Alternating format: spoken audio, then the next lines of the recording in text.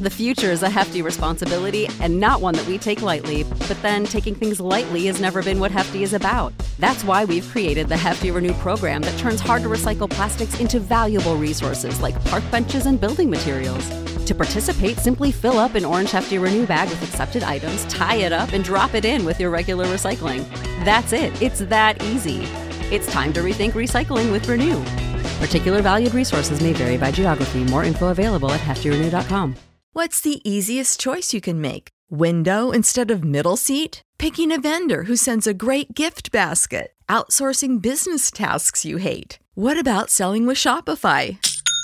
Whether you're selling a little or a lot, Shopify helps you do your thing, however you cha-ching. Shopify is the global commerce platform that helps you sell at every stage of your business. From the launch your online shop stage to the first real-life store stage, all the way to the did we just hit 1 million orders stage. Shopify's there to help you grow. Whether you're selling scented soap or offering outdoor outfits, Shopify helps you sell. Wherever and whatever you're selling, Shopify's got you covered. Sign up for a $1 per month trial period at shopify.com/try. Go to shopify.com/try now to grow your business, no matter what stage you're in. Shopify.com/try. So you want to be a rock and roll star? No? Well, how about a podcast star? Well, as it turns out, there's a new all-in-one platform just for you. It's called Anchor, and it's the easiest way to make a podcast. And check this out, it's free. There's creation tools that allow you to record and edit your podcast right from your phone or computer, and then Anchor will distribute the podcast for you so it can be heard on Spotify and Apple Podcast and, everywhere else in podcast land. And what's even better, you can actually make money from your podcast. Go figure. No minimum listenership on that. It's everything you need to make a podcast in one place. So go ahead. Download the free Anchor app right now or go to anchor.fm to get started. So what are you waiting for? Podcast stardom is within your reach. Do you read Stephen King? Good news. There's a club for you. The Losers Club. Every Friday, us losers journey through the never-ending wastelands of King's Dominion. We sink our teeth into each of King's novels, dive deep into the lore, and review every adaptation. Even better, we're always having guests over. Thomas Jane, Will Wheaton, Mary Lambert, Mick Garris, the list goes on. So what are you waiting for? Join us as we read on through long days and pleasant nights.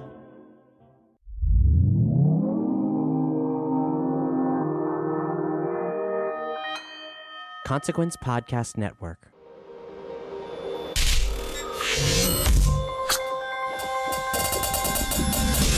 Welcome to another edition of Kyle Meredith with the interview series presented by WFPK at WFPK.org. Consequence of Sound and the Consequence Podcast Network. First off, thank you so much for making your way here, checking out this episode. If you're not already, I hope you like what you hear enough to subscribe to the series. We put out 3 brand new interviews every single week, a new one every Monday, Wednesday, and Friday. So if you do dig this kind of thing, hit that subscribe button. It's a great way to keep up with all of your favorite artists, discover some new ones, and know what's happening in the music world. Of course, you can find us at all the major podcasting spots like iTunes, Apple Podcasts, Spotify, YouTube as well, where you'll find the video version of this interview right here. I'm Kyle Meredith. Today I'm talking with the band Painted Shield. If that doesn't sound familiar, it's because, well, they're sort of new. Stone Gossard from Pearl Jam, Mason Jennings, they've got together, well, first off, a few years ago for a little 7-inch single, but now full-on self-titled record. We're going to talk about their creation story. Mason, for the first time being in a band and having to collaborate with folks, picking up Matt Chamberlain on drums and working with John Congleton, famous for producing folks like St. Vincent. How Stone really opened up his vault of demos for a lot of the songs on here. And lyrically, how Jennings uses manipulating time sort of as a bit of escapism in our world. Now, outside of the record, it's also the return of Loose Groove Records, which Stone Gossard started years ago with Regan Hagar, his old Brad bandmates. And it's with that in mind that we hear that there is one more Brad record. Sean Smith passed away just recently, but there's some vocals and the band's putting together for a final Brad record. So we're going to talk about that, as well as Loose Groove putting out a 1982 record that featured a very young Duff McKagan of Guns N' Roses, pre-Guns N' Roses fame, of course. Mason Mason also tells us about his next record, working on that, and the possibility of more Painted Shill albums, which sounds like a real possibility. And then, of course, talking with Stone, we're going to bring up Pearl Jam. Not being able to tour Gigaton, their latest album, his anxiety dreams about when they finally do, and how the band is slowing down, the possibility of more box sets, and recording more music. So let's jump into it and talk about Painted Shield. It's Kyle Meredith with Stone Gossard and Mason Jennings. Hello. Hello. Thanks for having us. No, it's great to see you both. So I was trying to work it out in my head if I wanted to say new band, because while the debut record is on the way, this isn't exactly actually new, right? This does stretch back a few years. How did this start? Either one of you want to take that?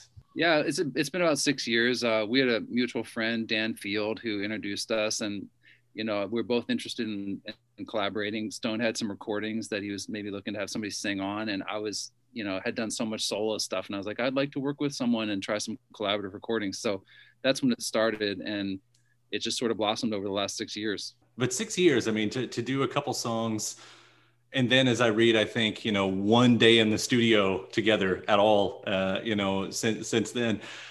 Stone, is that an odd way to collaborate? I've never done it like this before, so it's different. And it was I don't think either of us saw the big picture 6 years ago, but we saw the small picture was we did Knife Fight and it sounded great, and we were like, wow, that was instantaneous. And like I just had this demo that I had recorded with Josh Freese on drums and me playing some bass, and it was pretty quick and down and dirty, and he just threw a vocal on it, and it was like we were off and running. So I was very optimistic about the beginning, and then we did some more songs, and it was more like regular, like, okay, we got to actually kind of figure these songs out, and it wasn't instantaneous, sort of like Knife Fight. So we did some stuff, and we kind of moved a lot in that first year and tried a lot of stuff, and then maybe we took a couple of years where we were sort of like, I don't even know how much we talked over, at least a year or two of it.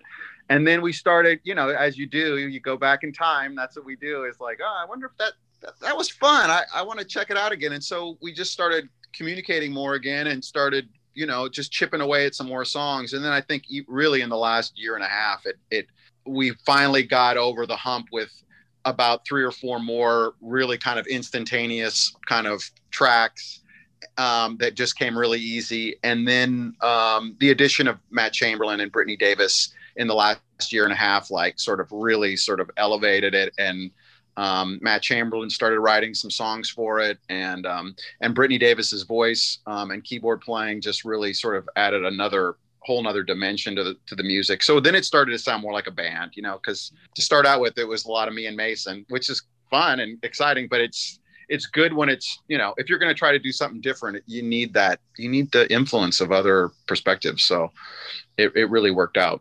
And point out, you said Matt Chamberlain. That's also, aside from being one of the greatest drummers of all time, known for being probably the shortest Pearl Jam drummer for all of half a day or something like that. It was a bad era. We loved Matt Chamberlain, but he was off and running and had many more stars to play with. So, which worked out great all around. But he's played with everybody, and him playing with Bob Dylan is kind of the apex now, where he's like making records with Bob Dylan. He gets to talk to Bob Dylan on the phone sometimes. That's I don't know how. Nobody gets to talk to Bob Dylan. He's not in it. That's amazing. Mason, we've all been big fans of yours at WFPK for a long time.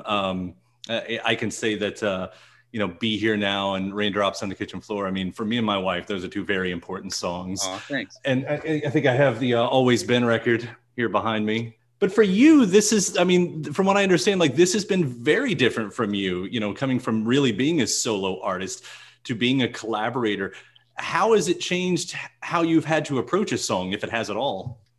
It's been pretty different. It's definitely like I'm used to having an instrument in my hands when I'm working on vocals, or, like being able to control the chordal direction or rhythm. And at first it was definitely very, very new, but then, over those 6 years, I think that's part of why it took 6 years. I was getting better at it. I was getting more comfortable, like just figuring out what my role is with that. And it's a different kind of role. It's like, you have to kind of like let go of some stuff that I'm used to being able to control. Like, and that's something that's it's a good lesson to learn, I think, because then what I'm learning is other people are going to step up. Like at first when I was doing it, I didn't know what other people were going to be bringing there, because I was used to handling everything. It's like when you're used to, cooking all the meals, and then suddenly you have somebody doing different parts of it, and it can go so much better, and you can just come up with stuff that I just couldn't have done all by myself at all. So it's been a learning process to what is my role?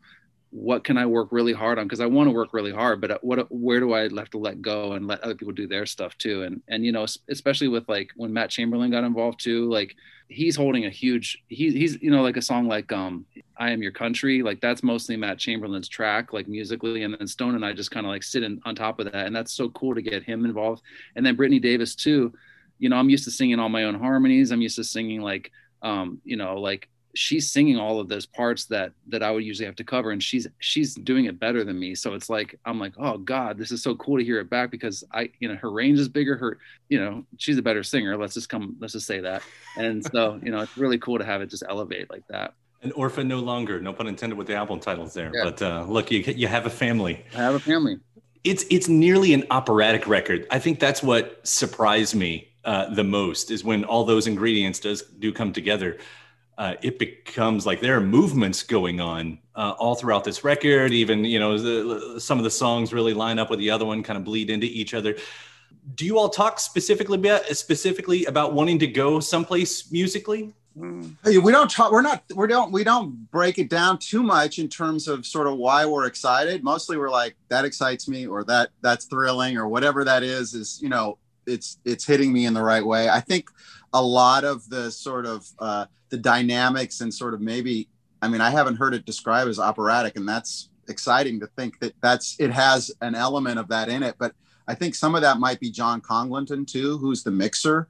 And again, we were so rewarded by sort of opening the door for Matt and Brittany to kind of really play a bigger role than some people. Some people aren't looking to have more opinions in a record or more sort of directions. And I think that's where we sort of pushed ourselves, is to kind of go, this is going to only improve if we open our, if we share it more and sort of really trust that something good can happen by having somebody else touch it. And I think we carried that into, when we found out that John liked the music and was interested in mixing it. And then we found out that, because of COVID, that all of a sudden his schedules changed dramatically. We basically said to him, think of yourself as a member of the band, and, go into it with the attitude of, I'm hearing these songs for the first time, and what would I do? Because I know he's a player and he's mixed everything, and his ear is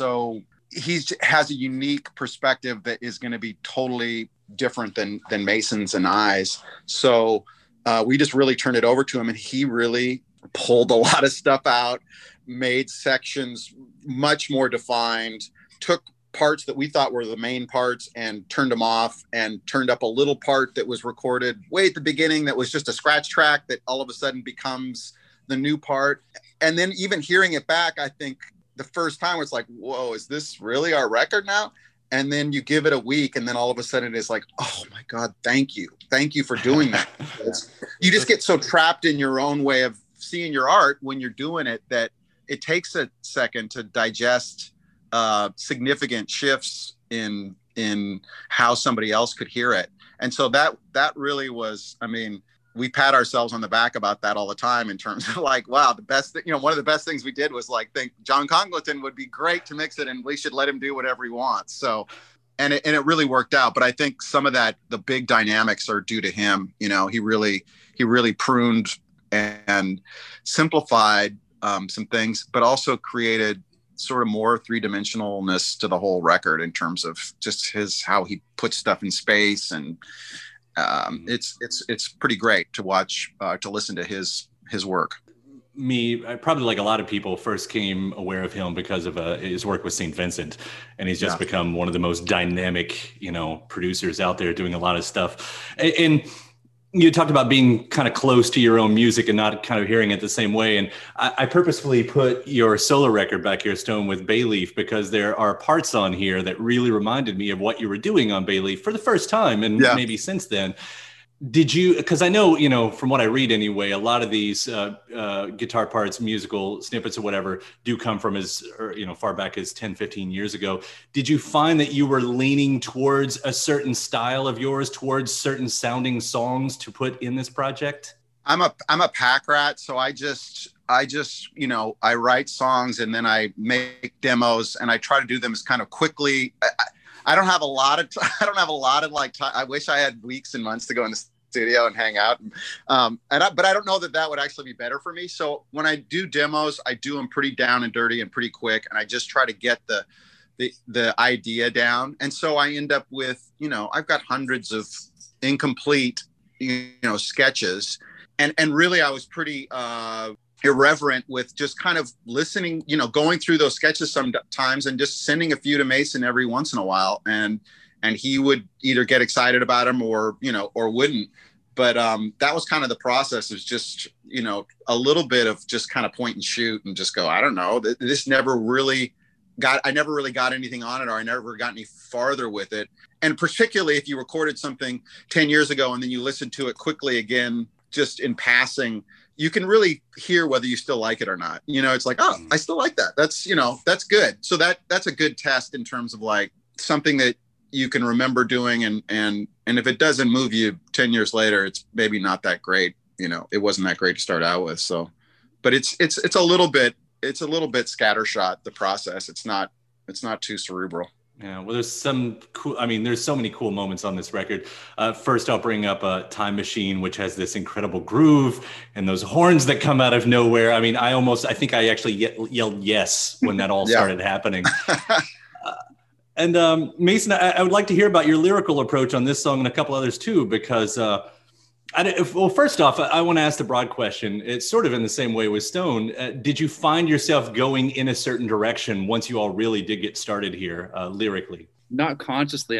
Originally it was just same thing Stone said. I was just trying. I was just like throwing stuff at it and be like, wow, that worked or that didn't work. And it was really like cool to have it be a side project, because I didn't feel the pressure that like I had to be like, this is my solo record. I was just like, well, does this work? Does this work? Does this work? And then slowly over like years, I was like, what really ended up happening lyrically is that the stuff that really stuck for whatever reason was a lot of these themes of like unconscious stuff from the past getting worked through and brought into the present moment and then looking forward into the future. So it's like that just sort of kind of became, which is cool because this process has been kind of that. It's like unconscious, something that took 6 years and slowly got more consciousness on it, and then we're moving into the future. And so that's kind of lyrically what stuck the most. When I look back at the theme, I'm like, there kind of is a theme there. It's just there was also a lot of weird stuff that got trimmed off that had nothing to do with that too. So well, I hear that time thing, especially in the 10 years song. The concept of trying to project yourself forward so you can look back, right,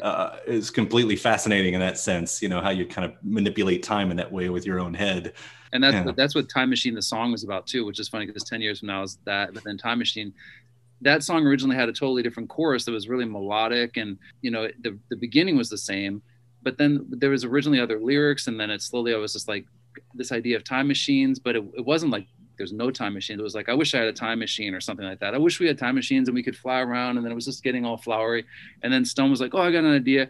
Took the whole chorus off, sent me back this really cool, like just way more guttural blues-based thing, and then I just sang My Mama Says There's No Time Machines. Like I just like first take, boom, sang it and sent it back, and we're like, okay, now we're talking. Like we got out of our heads, got into our muscles, and that's what happened there. I might be stretching a little bit here, but with a lot of artists that I've been talking to, there is a lot of escapism for obvious reasons for the past few years.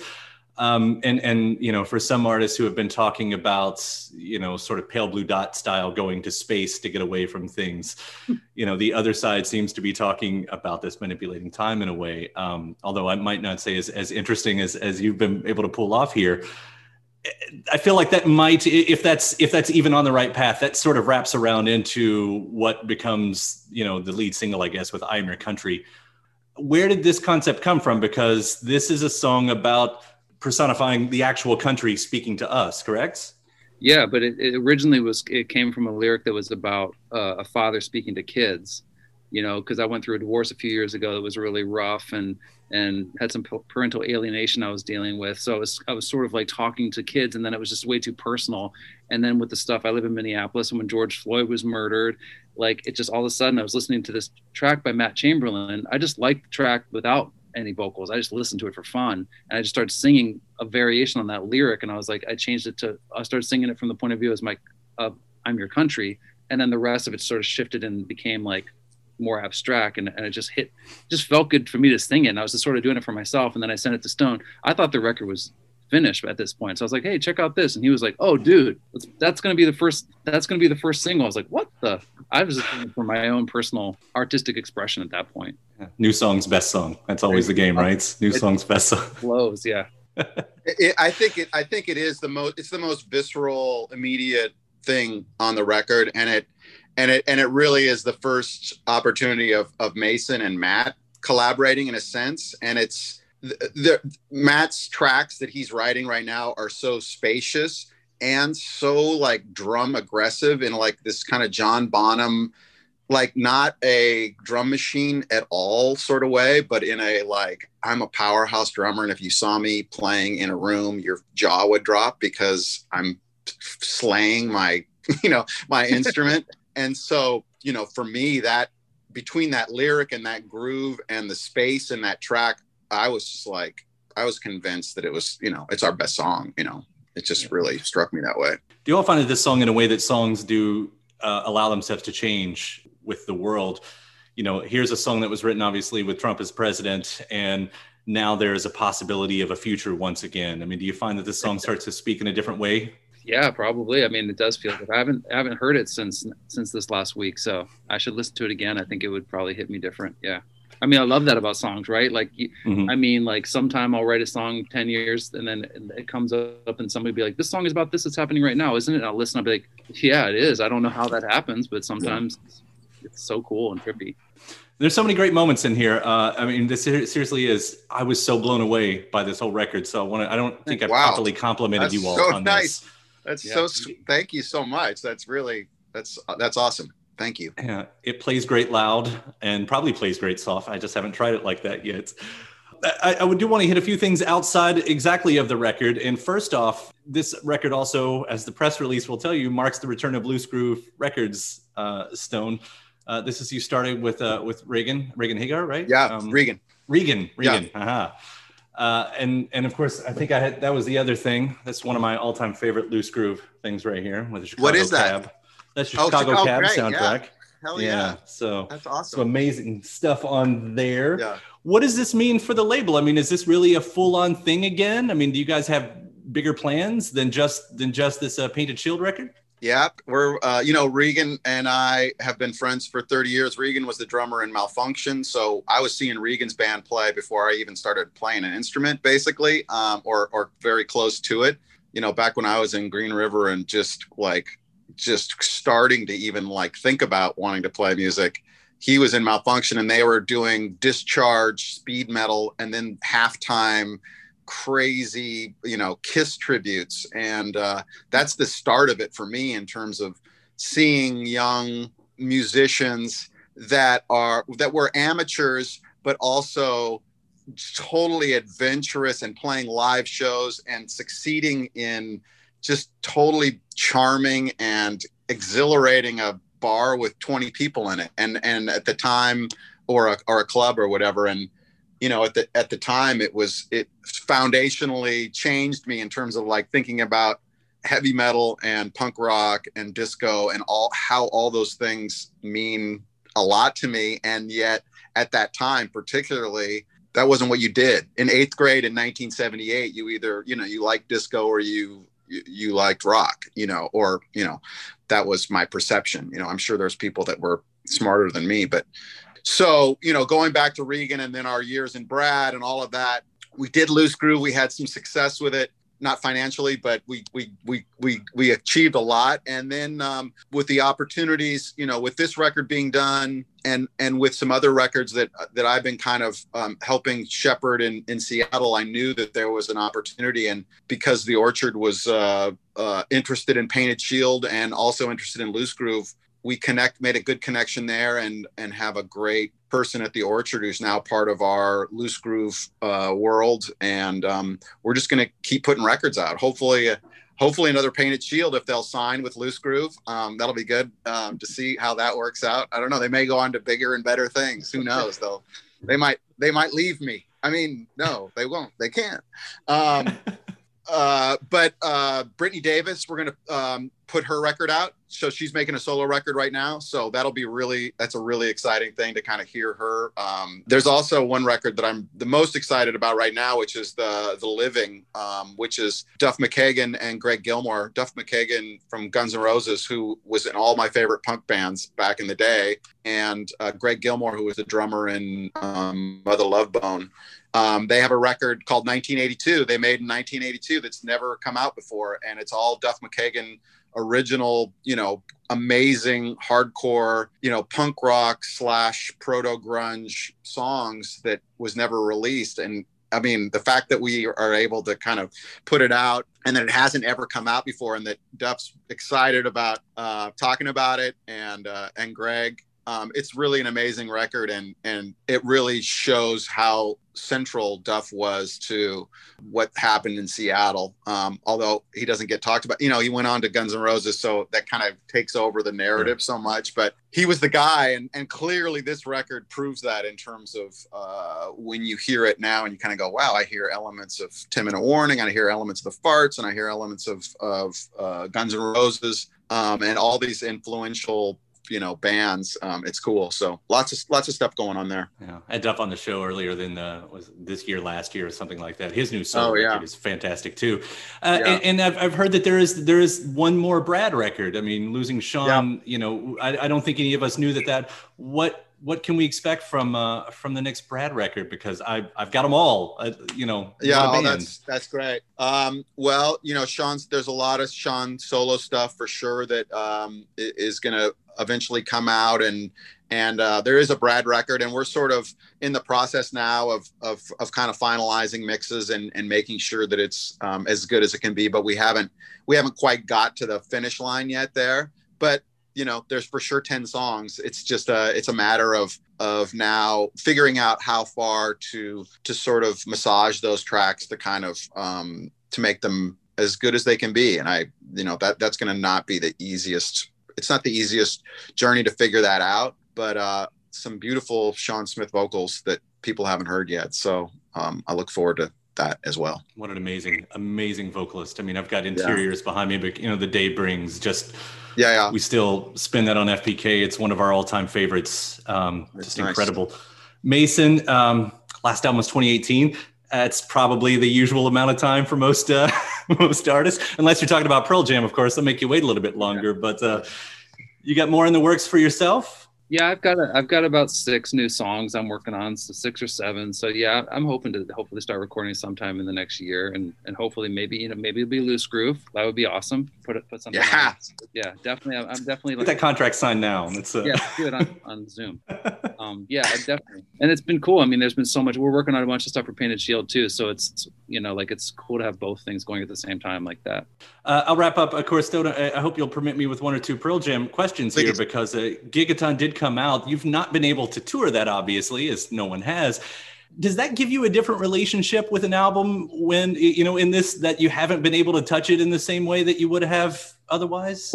It's just such a weird time. I don't know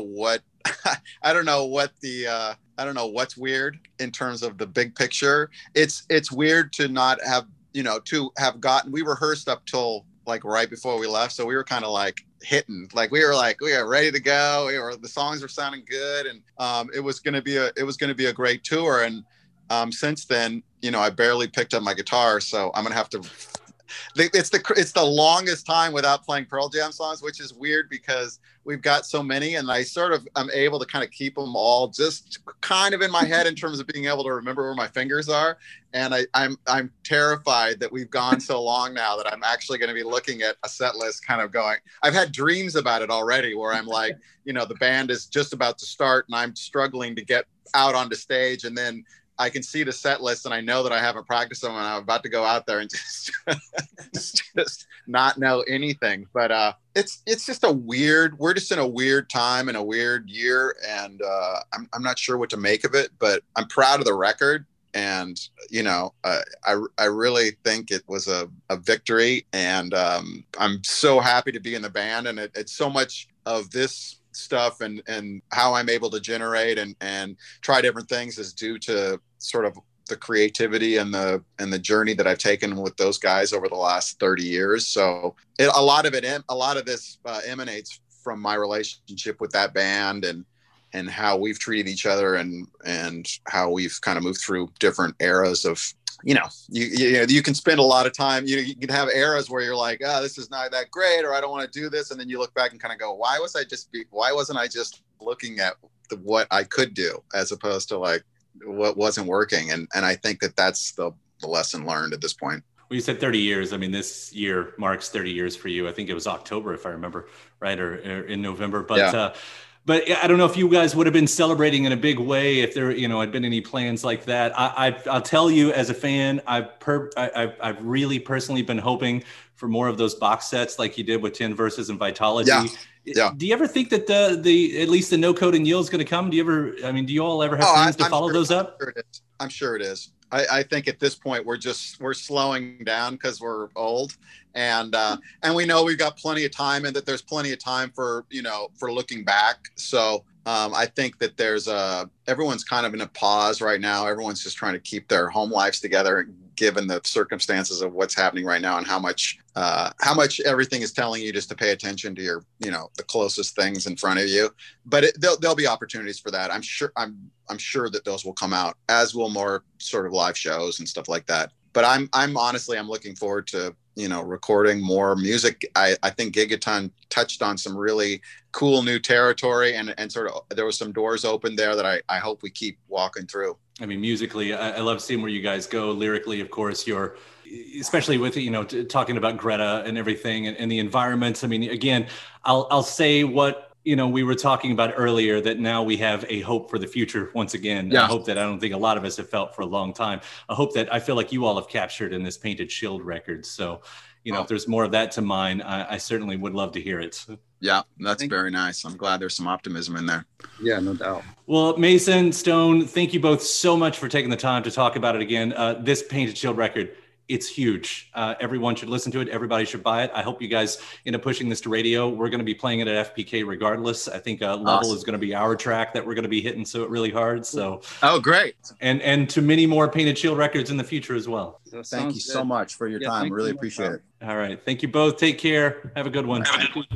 Now, back in 2012, Stone and I jumped on the phone to talk about the record that he had just released with Brad called United We Stand. I want to include that interview here. Along with Brad, we did talk a little bit about Pearl Jam and Public Radio, which at that point was Public Radio Week when we taped this. So part 2 of Kyle Meredith with Stone Gossard. So you've got the new Brad record out. And congratulations on that one, especially coming so quick on the heels of Best Friends.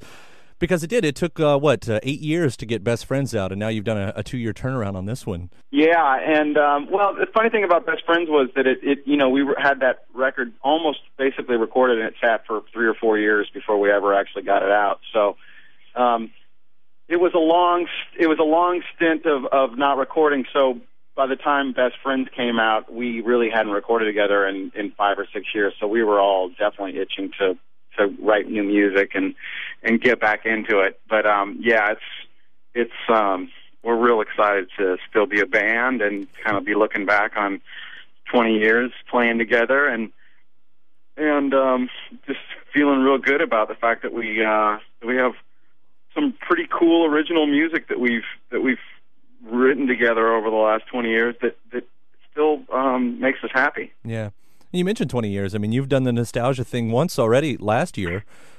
And I don't know that, I think it was always said Brad was never really a side project, but it was always kind of looked at as your other band.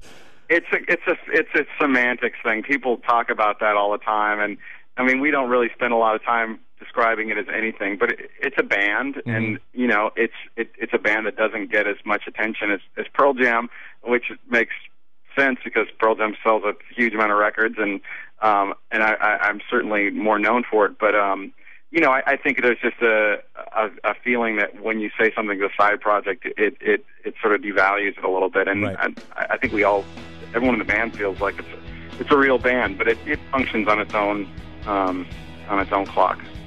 Does it age differently than Pearl Jam does? Does Brad age differently? I think every band is different, and they're just fascinating to be in. I recommend them to anyone out there because they all have their different characteristics, and really when you do collaborative, music projects or any collaborative artistic design project with multiple personalities, you're faced with a whole series of sort of thrills and challenges in terms of the thrills being when you write a song, you go from not having a song to writing a song, and everyone is playing this role in sort of its how you play it and how it was written, and the sort of construction of it is one thing, and then the performance of it is another. But and how your strengths and weaknesses all play toward the originality of that sound, and how everyone's aesthetic view of what music should be, and where they kind of hear the groove, and where they hear the backbeat, and how they feel the song. It's really different, and each group will have its own personality. So it's really fun to be in groups that have been together for a long time, because one, there's a lot of you have a lot of wisdom that's at your fingertips that you don't really talk about it too much, but we really have a way of jumping right in and helping each other out in our songs. And you also have a lot of gratitude about just this sense of like, wow, this is what it feels like to be in a really like successful marriage, right. Where you look back on and go, how many different times could we have separated or broken up when things got hard? But if we had, we would have never made this record, or we've never had this song, or we never had the experience of going and playing this show. Or so they're kind of triumphs of will in a way, because collaborative things are difficult to maintain, and it's tension is part of it, and conflict is innately part of it, and how you work through those things and get back to that feeling where everyone's in the room looking at the same blank piece of paper, or whatever it is, same blank piece of tape. In terms of recording something, that's where the thrill comes from, because it's like no other thing. Right. You use the word marriage, and a lot of musicians kind of describe bands that have been around for a while as a marriage, but not many people do get a chance to be in several marriages at once. That's right. I'm a polygamist. Yeah, that's right. Musical polygamist. And that's part of the difficulties. It's very easy. It's much easier to be in one band when you share loyalties between two bands. It can be difficult. It does create. Bands are used to just the way a band usually survives. It's like us against the world. And when there's that sort of when there's other things going on, you have another situation that's us against the world, and another situation that's us against the world. There's inherently sort of conflicts in that. So, but that's part of it, and I feel pretty good about the fact that they're both still functioning after 20 years. So I'm very proud of both of those places. Yeah. Me and McCready were just talking about Matt Cameron's kind of schedule, doing the exact same thing this year. Yeah, the most successful drummer in rock history. I think that's what I'm going to say. Yeah, that's got to be another year for him. Two huge bands out playing festival gigs. Where he's a writing and a critical member to both of those bands in a way that is beyond. And I'm sure the fans would love to see that double bill one day, but God, how horrible would that be for Matt? Well, we could do it. We just each play 10 or 12 songs, and it would be fine. It sounds fun. I think we should do it. Back to Brad, one of the interesting things I was noticing, and I don't know if it was intentional or if it has anything to do with each other, but there's a bit of a contrast and even a call and answer to your album titles with this one and the last one. You have Best Friends with the question mark, and then a bit of an answer with United We Stand. Mm-hmm. Any of that intentional? Regan Hagar isn't well. United We Stand was actually a song that we recorded for this record that actually didn't make the record, but we decided to name the record after that to create a curiosity about the track that we still have. We're still holding. So it's actually a really good song, but. We really have to. Every time we get back together, we go through a process of trying to believe in this situation again and trying to be there for each other, even though we know it's this sort of, it's had these struggles. So, I think it's a challenge to us to kind of. It's a reminder.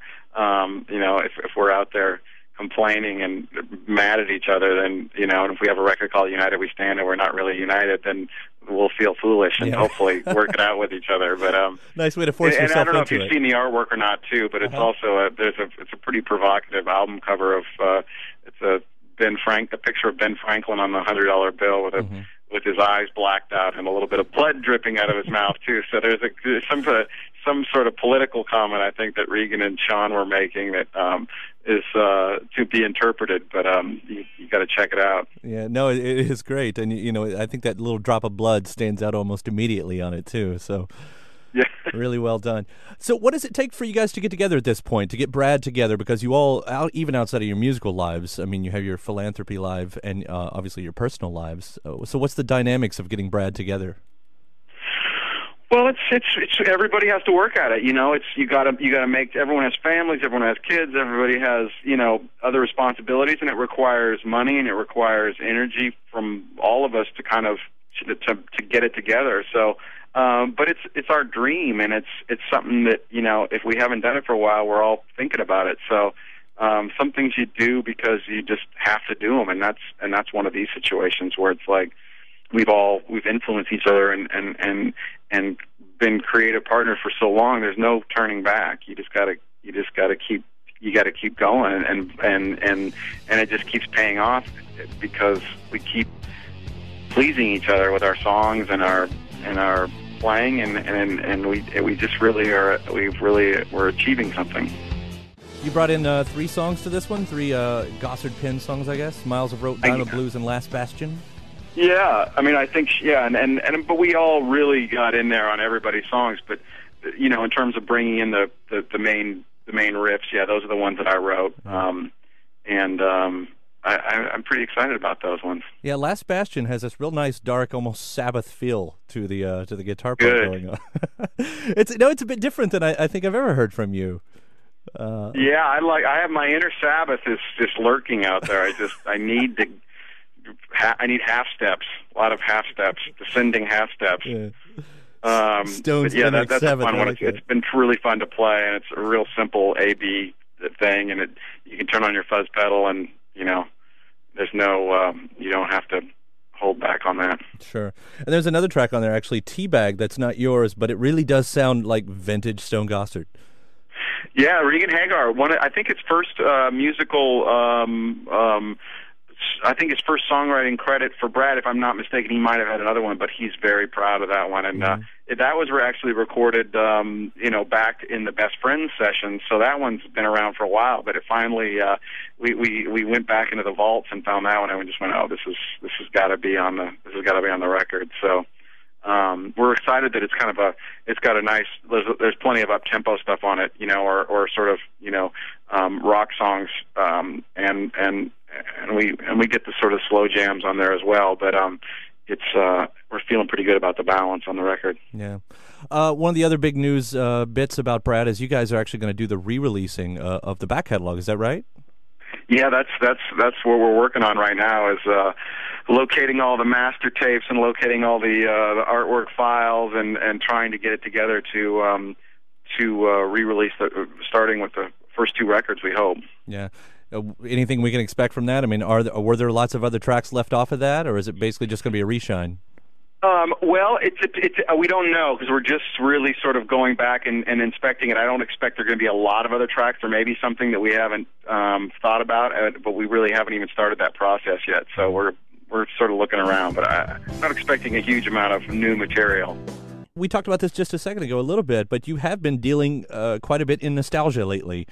kind of retracing the steps of your career for the past few years. Yeah. Is that something you do well? Are you a nostalgic person, or is this I'm so excited about it being 21 years and not thinking about, particularly in terms of Pearl Jam, because, the process of having Cameron made that movie, and then, when we did all the re-release, and I think probably Jeff and Ed were more, had more to do with it in terms of like going back and actually doing the work of going back through all that stuff. I sort of allowed I didn't really spend a whole lot of time in that process, but by the time we were done doing press for the last record and talking about the 20th anniversary and then the 20th anniversary show and then the movie coming out, some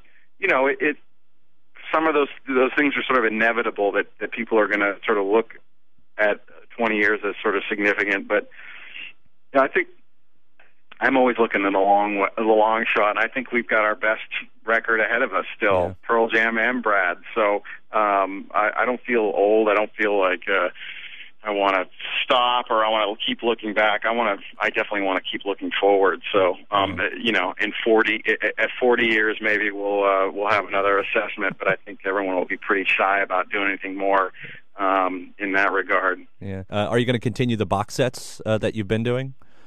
Yeah, I think so. I think that maybe there's one more for PJ, but I don't see that on the schedule anywhere. So that's probably maybe 2 years from now or something like that. Mm-hmm. Or as the records get to be 20, I think maybe that's when they'll start to come out. So. But I really don't know. Yeah. But I think part of our thing has always been like trying to find cool packaging that like is for like the super fans that are really like they want to see the history, they want to hold it, they want to get a poster, they want to find these cool bits and pieces, and Jeff and Ed have just done such a tremendous job of creating these packages that really that are worth it because they really the band really puts a lot of love into them. So I think that always will be part of sort of what we'll do. But I don't know when the next one's coming out. Yeah. It shouldn't be overlooked, though, that you do have a personal record that did turn 10 years old last year, and that was Bayleaf. That just went under the radar. No celebration. No, I'm going to play Bayleaf front to back. I think the Bayleaf record is still stewing down there. People are still checking it out. I'm real proud of Bayleaf, and I probably have another solo record in me at some point in the next couple of years. I'll release something. So I write a lot. So and it's fun to write lyrics, and it's fun to sort of as much fun as it is to be in a band and the collaborative thing, it's also really fun to just kind of wake up and go into the studio and just say, this is what we're doing. I know how to go. This is what I want to say. This is the groove. This is how the bass goes. This is how that's fun as well. It's just to be, a fascist. Right. And so you got to embrace your inner communist and your inner fascist when you're in music. I love those. I do. I love that record. I still listen to Bayleaf often. In fact, I think I give Pigeon some spins pretty occasionally over here at WFPK. So. Oh, great! Thanks. Yeah, I always thought that lyric was pretty special.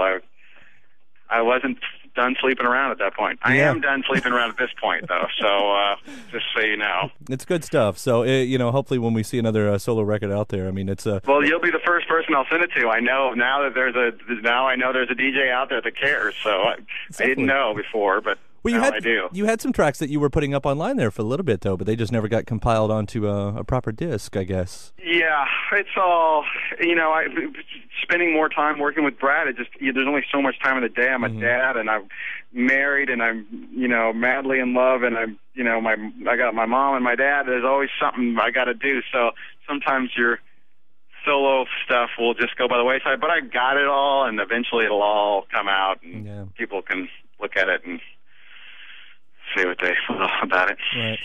Well, so there's only a couple PJ shows. You got a string of Brad shows. How do you plan on spending the rest of the year? Well, hopefully, there's PJ recording, and we'll be doing some more of that and trying to finish a record this year, and then hopefully, adding on more Brad dates as well. We're up rehearsing now for our West Coast, and then we'll be on the East Coast in May, and we got Happy Chichester is playing with Brad again, which is just great. Happy. He'll open up some shows for us as well. And we're just having a blast going back to the catalog and figuring out what we're going to play and figuring out how to play these new ones. So hopefully a lot more of just these groups. Yeah, Happy's from right up the road. I got to meet him a couple times last year. He's just the most delightful. He's great. Yeah. Worth asking, actually, how was Ed doing? Because I know there was a bit of report there that he had to cancel his tour because of some damage he had. Is he doing all right at this point? Yeah, he hurt his back a little bit carrying a bench. And he just picked it up the wrong way and slammed it into a tree trying to navigate his backyard, I guess, or something. And he just tweaked his back, and he's just trying to get well. And it's just the issue is just he's got to do the right physical therapy for the next 6 weeks to make it all work again. So he realized that he had to take a break. His arm was kind of going to sleep, and he wasn't getting better, and so he's in the process of getting healthy right now. And we just been thinking about him and text him and tell him I love him, and I think he's I think he's improving, but it's been a little bit I'm sure it's been a trial for him. So I'm just wishing him the best, and I think everything's going to be fine. But we're waiting to see how he's doing. Would you have a second to actually wax a little bit on public radio? It's Public Radio Music Month, actually, that we're doing right here. Sure, absolutely. And you guys, I mean, you've been in the business now that you've seen pretty much all sides of radio and how it deals, and you understand how public radio works, I guess, too, right? Yeah, absolutely. I write my check to KEXP and KPLU every year, so or I don't know, is it KPLU in Seattle? Maybe at KUOW, I think that's what it is. Mm-hmm. But yeah, it's something that's worth paying for sure. Non-commercial radio is, you look at the impact of KEXP and what they're able to accomplish using a methodology that is absolutely against every big commercial radio station's strategy over the last 10 years, which is consolidation and controlled playlists and payola and sort of collusion basically. And you look at KEXP and you just see like a band, you see a group of people collaborating together and trusting each other and growing their style. Each individual DJ really having a unique take and a unique style, and people really responding to that and really supporting it because it's valuable. It's worth it, and their influence in terms of their influence is so far-reaching now, and much more so than probably even the amount of money that they're taking in. I think that if they were paid for their influence on a bigger scale, they would be it would be great. And I remember listening to KCMU at University of Washington, and getting turned on to songs like "You Might Like Me Better If We Slept Together," or right. Sort of those first time when you're hearing these songs that were like, "Wow, this is not. I didn't hear this on KSW or one of the rock stations or hearing Subhumans or Pearl Jam's a big supporter of public radio. Public radio has been great. We listen to everybody, tunes in. It's like I want to hear Warren Olney on To the Point. I think that his that show and the style that he exemplifies it shows the real way to find the broadest perspective on an issue in a really with a lot of wisdom and a lot of it's just interesting and powerful. So it's a big deal. Yeah. Well, we certainly appreciate the kind of words. I don't think I could say it better. And actually, we appreciate everything Pearl Jam's done for public radio, and we try to give it back tenfold. So thanks for taking the time. Yep, Kyle. Thank you for everything. So and we'll see you around on this Brad tour, and we look forward to all the new music you're going to be throwing our way. All right, cool. Thanks for the support. Have a great day, Stone. All right, man. My thanks, Stone Gossard, Mason Jennings, the self-titled Painted Shield record. And thanks to you for checking out this episode. Before you get out, please do hit that subscribe button. Again, 3 new interviews every single week. Gives you a great way to keep up with all of your favorite artists. iTunes, Apple Podcasts, Spotify, YouTube, again, where the video version of this lies as well. And then after that, head to WFPK.org. That's where I do a show Monday through Friday, 6 p.m. Eastern, an hour full of song premieres, music news, anniversary spins, bonus interviews. Again, Monday through Friday, 6 p.m. Eastern at WFPK.org. Consequence of Sound has your music and film news. You can also find me on the social medias, Facebook, Instagram, Twitter, all of them at Kyle Meredith. I do hope you like and follow along there as well. That does it for another edition. I'm Kyle Meredith. I'll see you next time.